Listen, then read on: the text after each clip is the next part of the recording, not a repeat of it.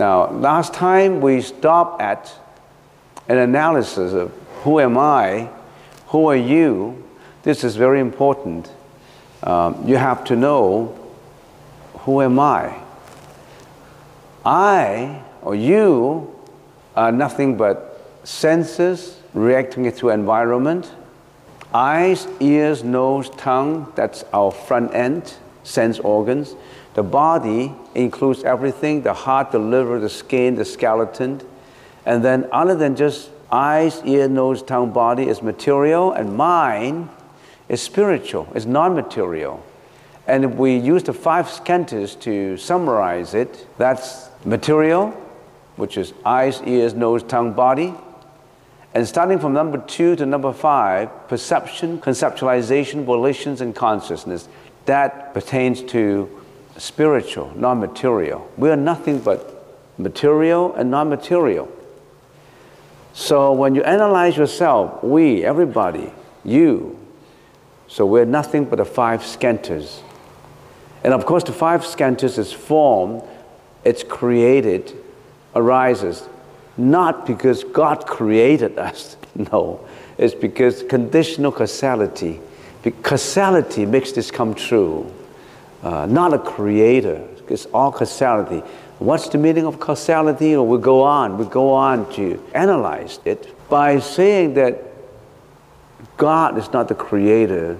It's not insulting God. Don't get it mistaken. The God is in you. We're not insulting ourselves, are we?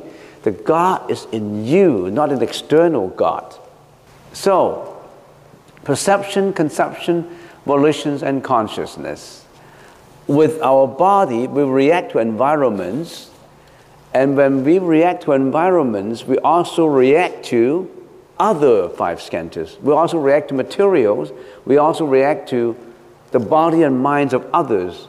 We also react to all kinds of things surrounding us. So we are nothing but body and mind reacting to environments. And in the process of this reaction, our karma brings us to look for happiness. And sometimes we mistake sensual pleasure for happiness. We think that looking for sensual pleasure is looking for happiness, but we must distinguish between sensual pleasure and happiness. Sensual pleasure is just a stimulation to the body and subsequently a stimulation to the mind. It is impermanent, it is a reaction. And in our life, we always think about maximizing sensual pleasures. We thought that's maximizing happiness, but that kind of sensual pleasure is just a stimulation. Happiness comes from not sensory organ stimulation. It only comes when the mind does not have any desire, when the mind is not disturbed. When the mind is disturbed, you don't have happiness. Happiness only comes when the mind is at peace. That's happiness. Not sensual pleasures, not stimulation of the senses, of the ears, of the nose, of the tongue, of the body. We've already explained that. Now then, we say, when we react to environments, what happens? Now, we put aside material because we know biologically. Biologically, we know our body, our kidneys, our lungs, our skins, skeletons, and all that, we know. But how about our non-material part, the perception, conception, and consciousness? And then we say, when we react to environments, it's not just a reaction. What is this reaction about? This reaction has a lot of concurrent mental functions associated with the reaction.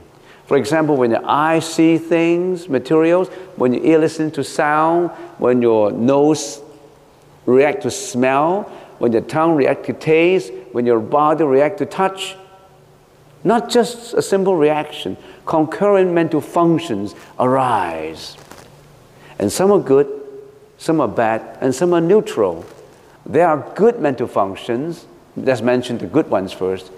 Absence of greediness, absence of hatred, belief, absence of ignorance, energy, shame, regretfulness, repose of mind, equanimity, non-injury, right understanding. Some of this, I just bring out some examples to you. How about a bad bad reaction to environments.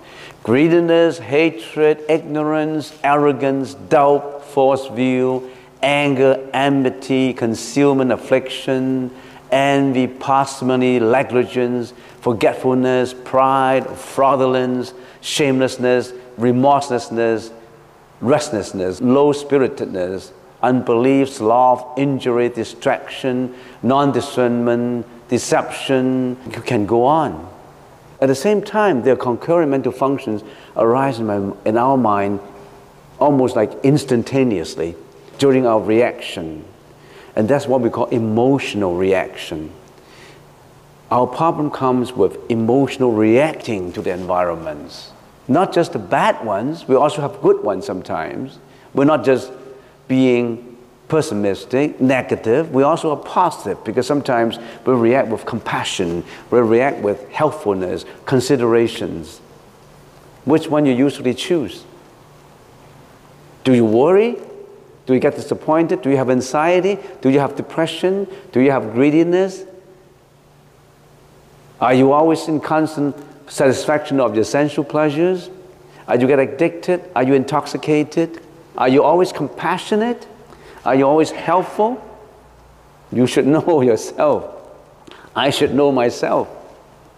And then, because of this reaction to environments, when we die, we roll into the next form. Dying in this life is not just the end of it, it's the beginning of another. It's interesting sometimes to analyze. When we go on to a trip, an excursion, what do? We make sure that we have hotels, we have good hotels. We make sure that we get into the internet and say which one is a good hotel. We want a hotel to be, charge a good rate. We want a hotel to have good breakfast, good dinner, have all kinds of facilities. Make sure the hotel, if you can afford it, you want to make sure the hotel is a 5-star hotel, 6-star hotel. If you can't afford it, you always book and make sure you got the right reservation. You want to look for a hotel that suits you the best when you're looking for sensual pleasure.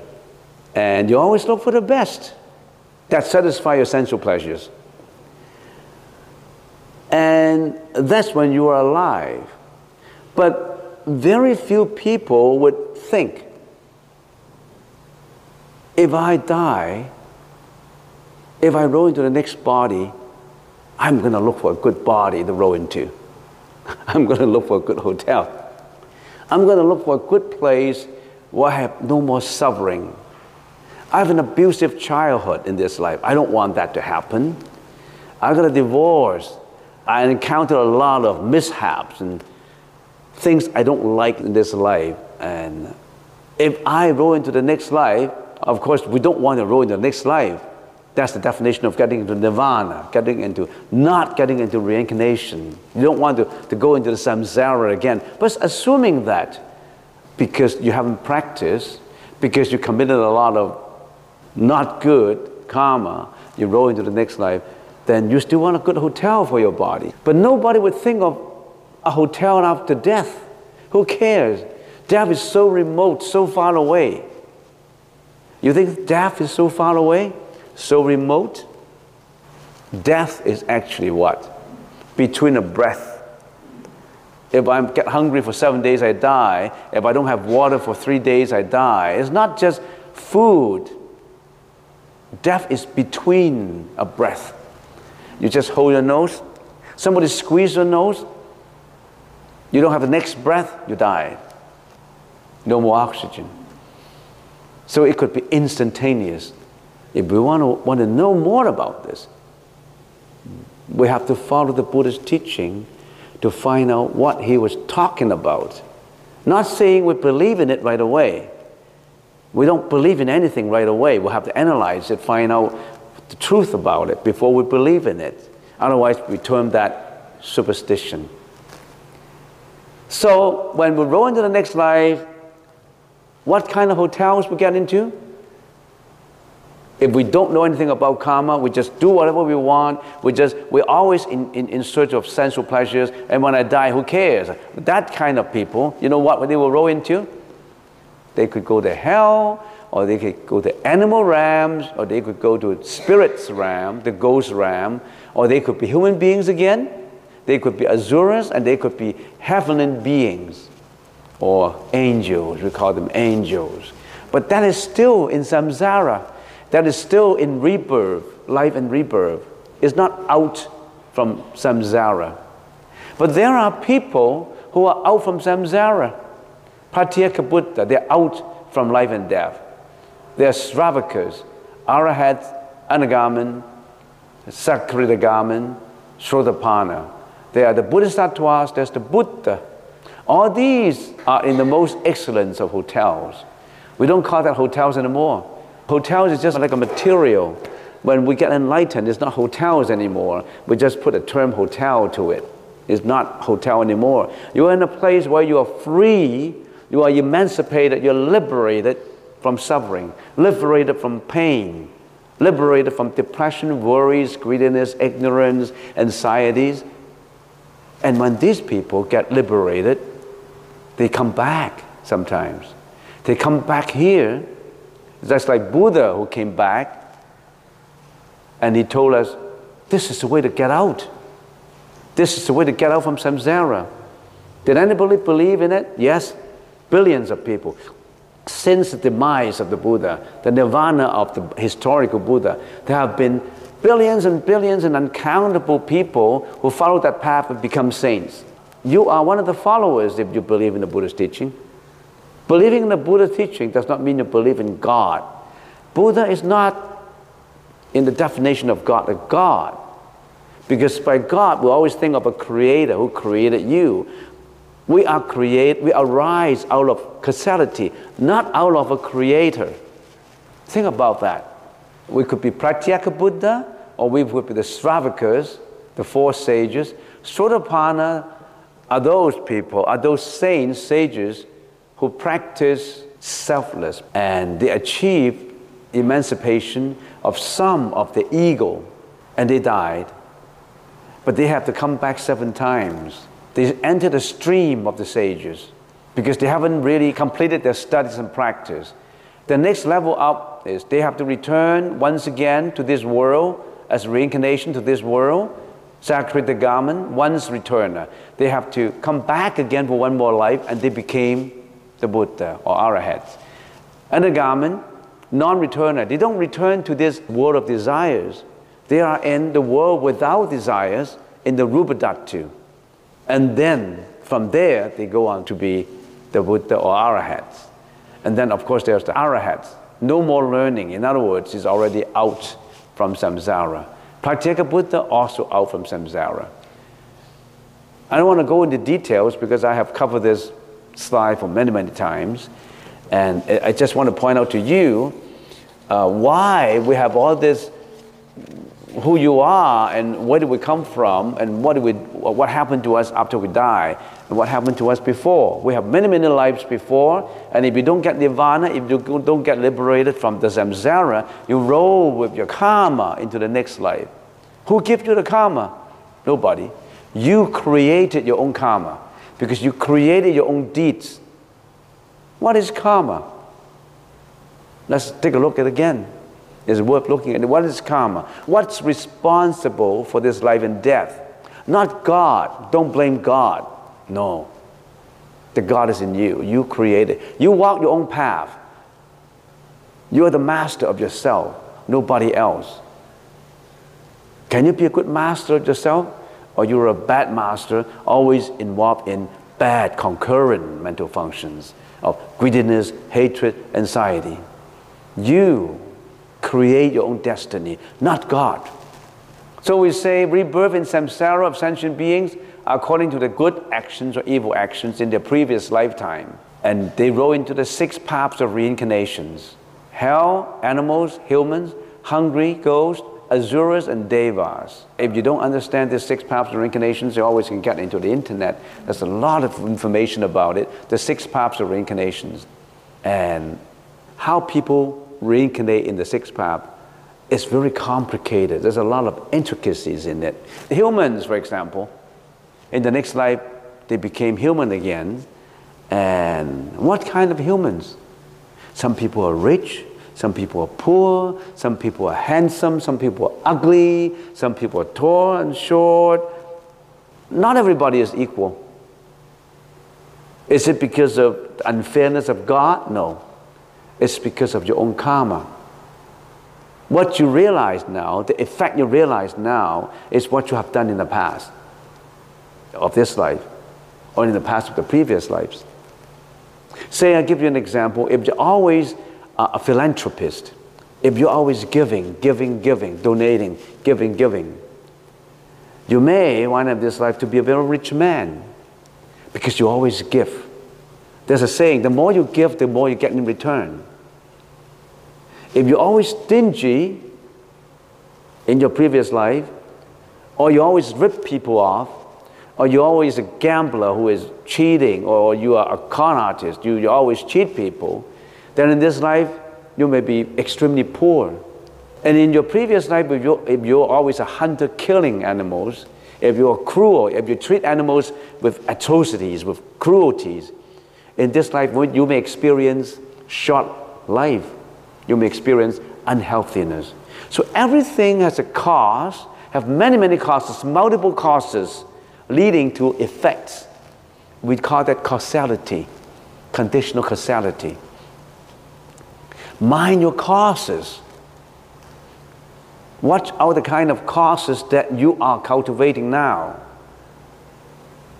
You see, there's a saying in the sutra, Bodhisattvas, or the practitioners of the Buddhist teaching, is very careful with causes. But the average sentient beings, they're not careful with causes.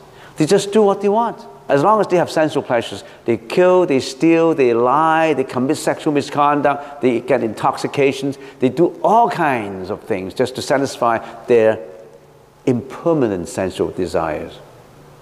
It's only the wise who follow the path to curb those and walk the path of the sages. You have that choice. But usually what people choose, you know. What is responsible for rebirth? Is it God who wants you to reincarnate in a certain way? No. You yourself. Don't blame your dad, your mom and dad. Mom and dad, why did I look ugly? Why did you bring me to this world? You're responsible for my coming to this world. I don't look good. You're responsible for it, Mom, because you gave birth to me. No, that's your own karma. Don't blame Mom. Don't blame Dad. Of course, there are Mom and Dad who are irresponsible. There's another intricate relationship of causality. It's very complicated. Among family members, every causal relationship is different. The mom loves John, but the mom hates Jeanette. Same family members. Why? Same family, children. How come the mom or the dad treat different family members differently? And how come some brothers and sisters, they love each other, some hate each other? All have liabilities to pay and assets to receive. They come back for liabilities, debts. What is responsible for rebirth? Karma. What is karma? Your action, your speeches, your thoughts of the past and present lives that have become latent energies for reincarnation. Karma does not necessarily mean past actions. It embraces both past and present deeds. Don't think, oh, what I have done in the past is unfair. I didn't know what I did in the past. I only know the present. It's unfair to me because I didn't know what I did in the past. Who did it in the past? It's the same you. How come you say it's unfair? You did it in your previous life. Nobody else. Sometimes, to some people, the effects of the past, the influence of the past, could be brought forward to the present very obviously. For example, talented people, geniuses. A 5-year-old pianist, musicians, painters, they didn't learn, they just remember from previous lives. These are interesting stories. Get into the internet. There are a lot of interesting reincarnation cases. And reincarnation has been studied since 200 years ago in the West. It's been studied for thousands of years in the East, in the Middle East, even in Rome, in Europe. Aristotle believed in reincarnations. Socrates believed in reincarnations. And when you get on the internet, get into the reincarnation study experts, Ian Stevenson. He conducted thousands of cases in clinical studies of reincarnation, not just on guesswork, on clinical studies, but you can get into the details there. I talk about it many times. Watch your thought, because karma includes not just your actions, not just your speech. Every thought has energy. Mind your thought. If your thought is so strong in a certain way, you build up the energy, you carry out into action and speech. If you have a strong thought that you want to be successful in doing something, and you always think about it, you think and think and think, you're like a lens converging the sunlight into one focus, and you have it done. So everything starts from a thought. Mind your thought. Don't build up evil thoughts, malevolent thoughts. Benevolent thought is good. Thoughts that are compassionate, helpful, confident. Thoughts that make you become a good father, a responsible father, responsible mom, responsible son, daughter. Cultivate only good thoughts. And one of these good thoughts is important to know. So we have action, speech, and thought about energy. So we have good karma and bad karma. I've just brought out some examples to you. Good karma, compassion, motivation, enthusiasm, diligence, and perseverance, and altruism. Bad karma, depression, selfishness, Epicurean. Most people are Epicurean. They're always looking for sensual pleasures. They always want to satisfy their senses. They want to see the prettiest things. Now, if we go back to form is not other than emptiness. Emptiness is not other than form. Form is emptiness. Emptiness is form. And the sutra says the same is true with perception, conception, volitions, and consciousness. They don't want to repeat the same thing. These are the five skandhas. And now the sutra is a short sutra. The sutra only mentions form as an example. And it does not want to go to the details of perception, conceptualizations, volitions, and consciousness. So it says the same is true with perception. That means perception is not other than emptiness. Emptiness is not other than perception. Perception is emptiness. Emptiness is perception. Another way of saying it is perception is not other than causality. Causality is not other than perception.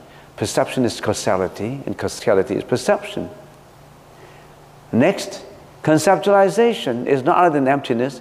Emptiness is not other than conceptualization. Conceptualization is emptiness. Emptiness is conceptualization. The sutra does not want to repeat every one of the five skandhas. So that's why it's abbreviated. So if you don't understand, you say, how come the same is true with all the others? You just follow material. We have analyzed material is not other than emptiness. Emptiness is not other than material. That's the reason why I spent a lot of time in the beginning explaining the five skandhas. Because if you don't understand the five skandhas, you don't understand the sutra. So I spent 30 hours just to explain the first paragraph. Form is emptiness, emptiness is form. Then I don't have to explain perception, conceptualization, because they're all the same. Everything is causality.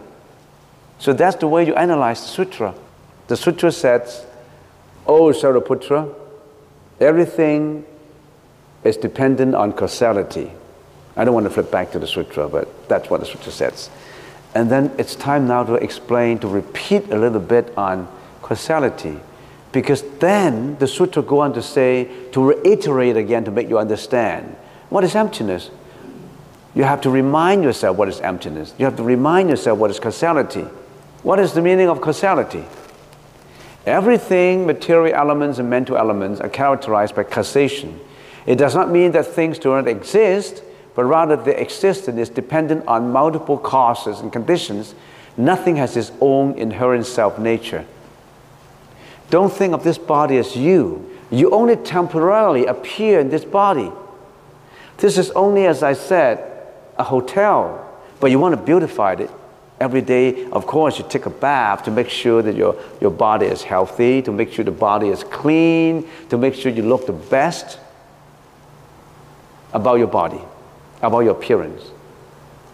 And what is more that I want to add on to it, most people only pay attention to the appearance, but not the mind. Who cares about the mind? I look good, will be okay. So people take a bath every day bodily, but nobody would take a bath every day mentally. Do you have a healthy mind, a clean mind? How do you clean up your mind every day? You clean your body every day. How come you don't care about cleaning your mind every day? How much time you spend in cleaning your body? Some people can spend an hour in a bathroom. Can you spend about half an hour to clean up your mind every day? By meditation. You know what? You only come here on Saturday. You meditate only for an hour. Better than not cleaning your mind. And when you come in an hour, it's not cleaning your mind either. It's stopping your mind from being impurified. Because when you say, I want to concentrate in my in-breath and out-breath, you're stopping worries, you're stopping depression, you're stopping hatred, you're stopping greediness. You just want to put your mind on one object of attention.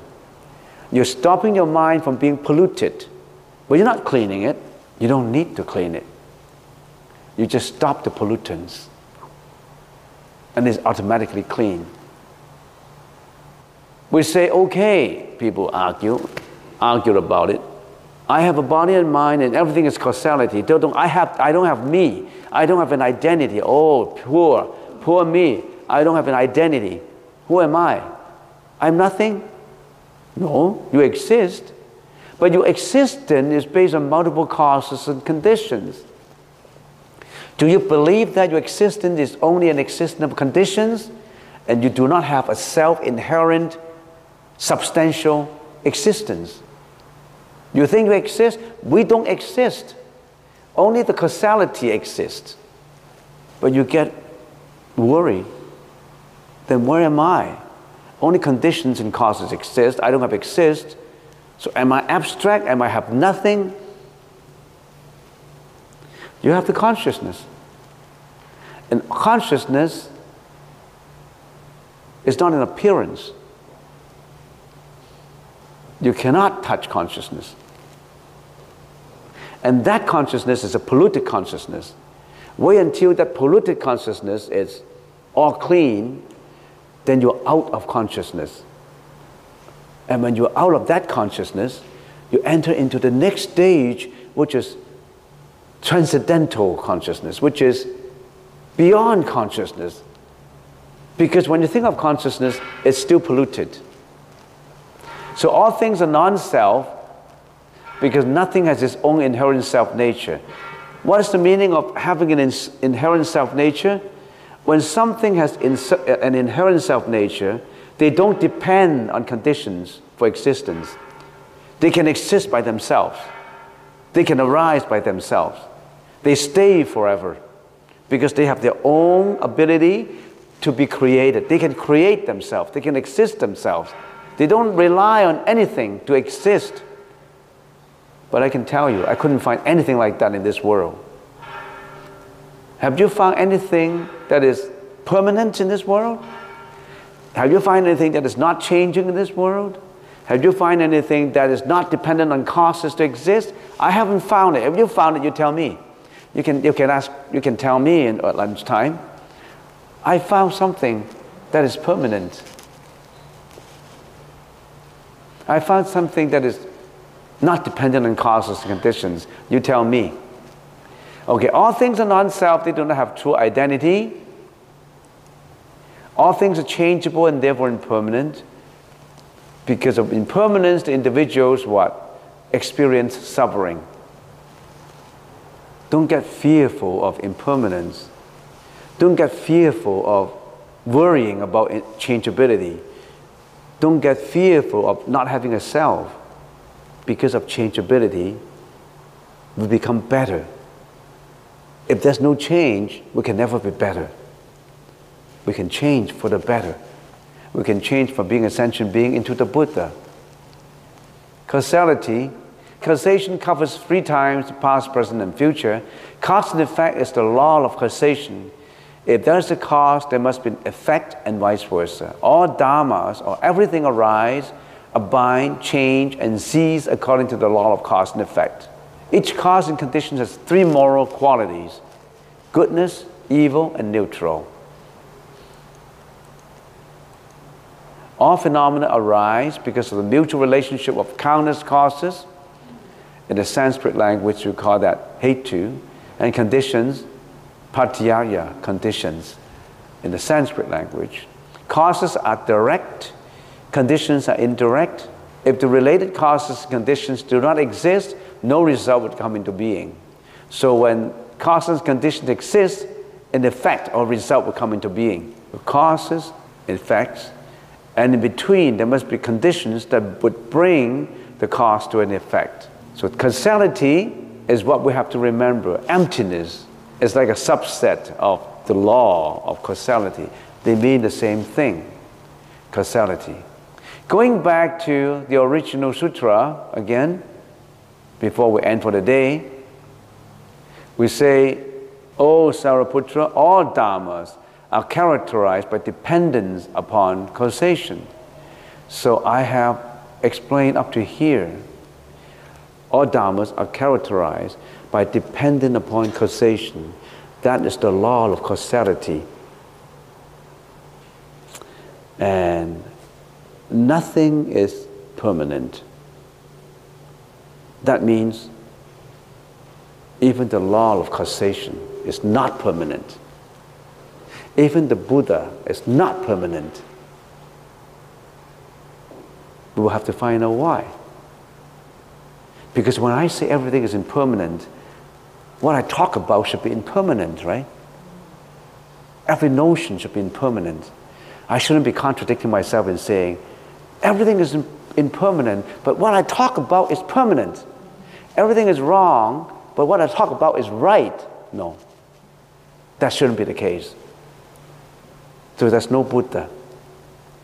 When you transcend permanence or impermanence, the word Buddha is just for the sake of calling it a name, for the sake of conceptualizing it.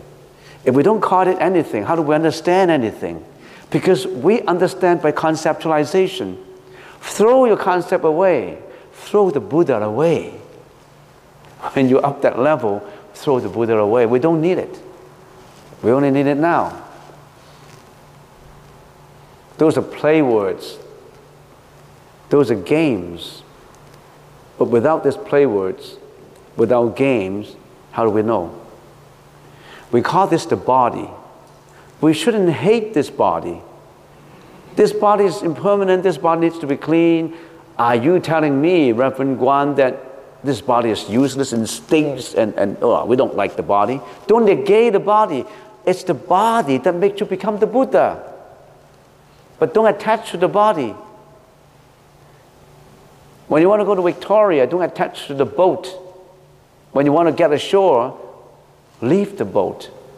But you need the boat.